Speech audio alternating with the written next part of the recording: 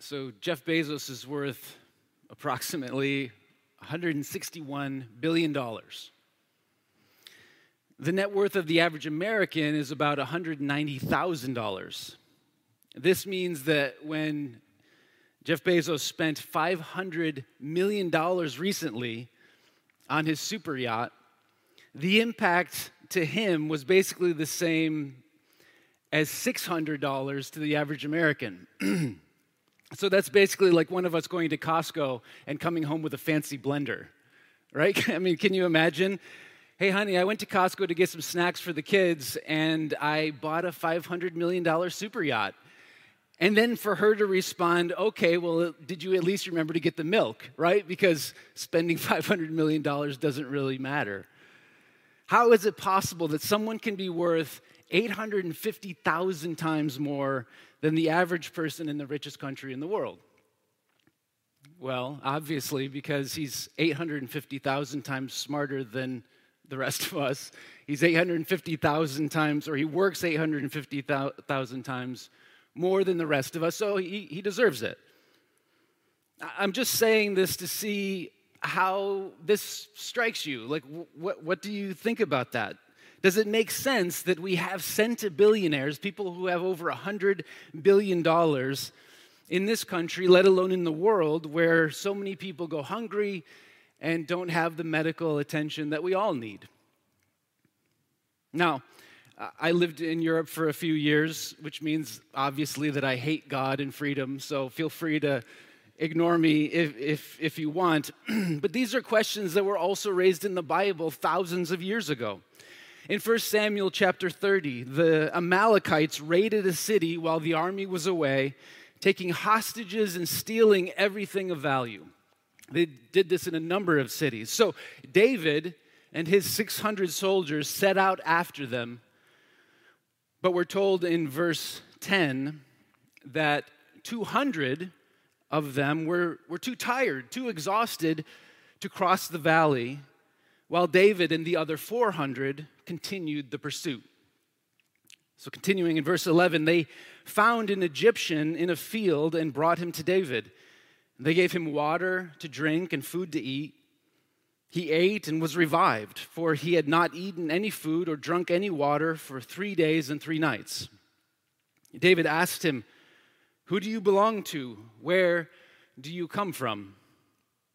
He said, "I am an Egyptian, the slave of an Amalekite. My master abandoned me when I became ill 3 days ago."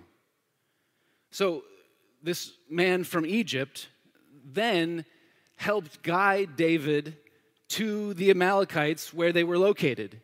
David and his army won. They were able to rescue the hostages, and they came away with significantly more than they had lost in the first place. So within this pirate economy that David is functioning within, David and his soldiers strike it rich. They get all of their stuff back, plus all of the other stuff that was stolen from other cities. So then skipping down to verse 21, David came back to the 200 who had been too exhausted to follow him and were left in the valley, and they came out to meet David. And David asked them, "How are you doing?" But all the evil men and troublemakers among David's followers said, "Because they did not go out with us, we will not share with them the plunder we recovered." David replied, "Brothers, we can't act that way with what God has given us. God protected us and delivered into our hands the raiding party that came against us. The share of the men or the person who stayed with the supplies is to be the same as that of those who went down to the battle. All will share."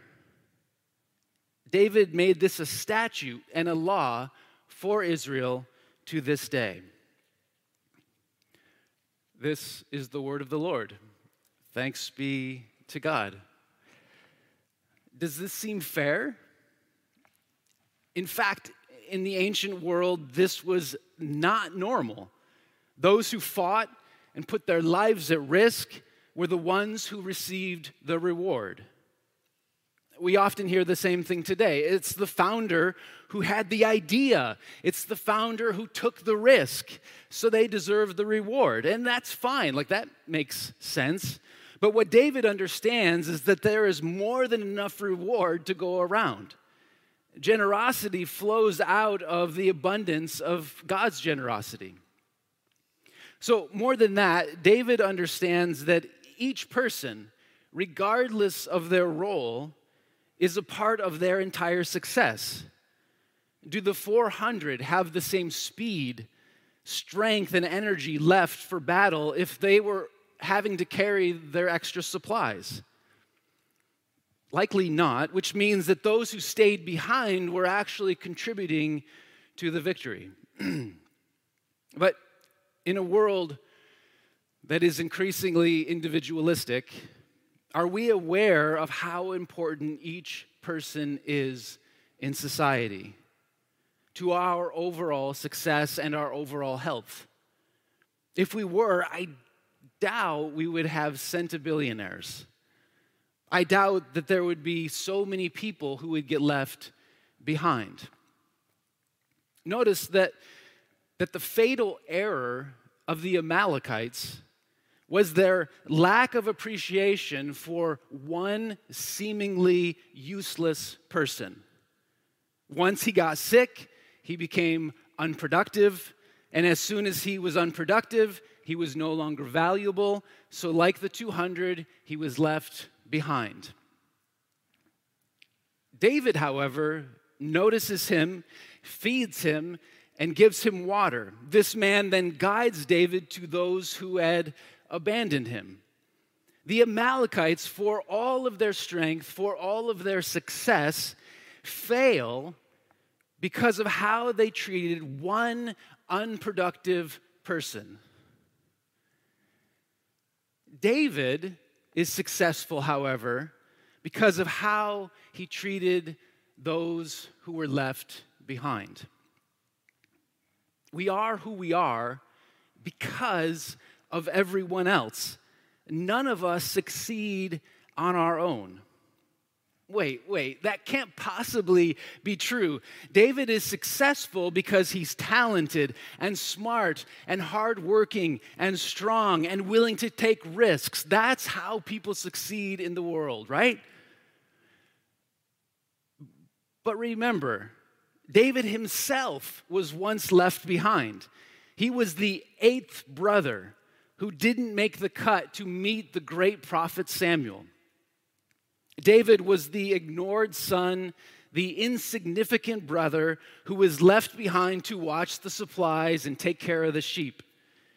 He was only given a chance because God noticed that someone was missing. Is this everyone in your family? Our society ultimately will be defined not by our success, but how we treat those who are ignored and left behind. Nobody's surprised when I say that I played college basketball, right?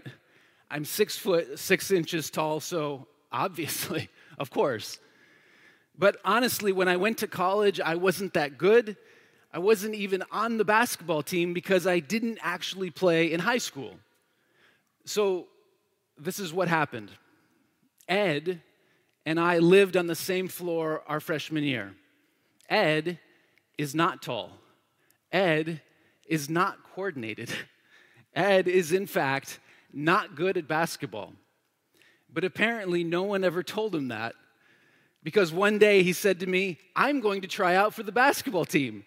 Do you want to come with me?" And I said, "No, I don't think that that's a great idea." "But wait, you're trying out for the basketball team?" "Yeah, you should come too." No. You are trying out for the varsity basketball team." "Yeah, it should be fun. You should come too." So I went to the first day of tryouts, which was uneventful. So I skipped the second day. That evening, the assistant coach came looking for me in the dining hall while I was eating dinner and told me that they missed me at the tryouts and that the head coach wanted to talk to me. amazingly, they offered me a spot on the team, like right away. And then I told them that I didn't play basketball in high school. So on the first day of practice, I didn't have any basketball sneakers, so I showed up in old running shoes that had holes in them. I had short shorts, like old school short shorts, and I weighed about 150 pounds. I looked ridiculous, but nobody told me, so I didn't actually know. After a few days of getting pushed around, I said to my coach, "Do you think that I should start lifting weights?" This was like an honest question. And he looked at me and said, "You should move your bed into the weight room and you should live there." So I went up to the weight room and I put like a few small weights, like little plates, onto the bench press bar. I lowered the bar onto my chest and that was it. I was stuck. I couldn't move. I literally could not lift this small amount of weight off of my chest.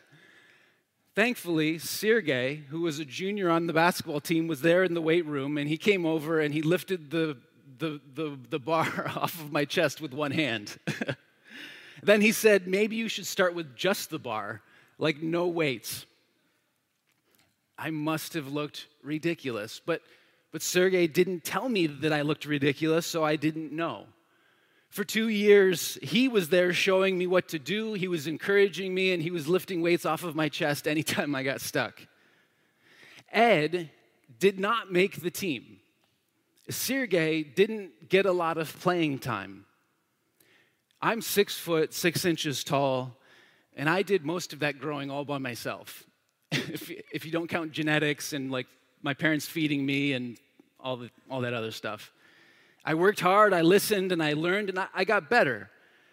But none of it would have happened without Ed or Sergey or the coaches, or for that matter, what about Mr. and Mrs. Roselli, who had a basketball hoop on their garage and let me play in their driveway when I was a kid? What about my parents and my siblings and my coaches and my teachers and my friends throughout my life? What about the guy who invented the game of basketball in 1891 using a peach basket? I have literally never done anything all by myself. None of us have ever done anything all by ourselves.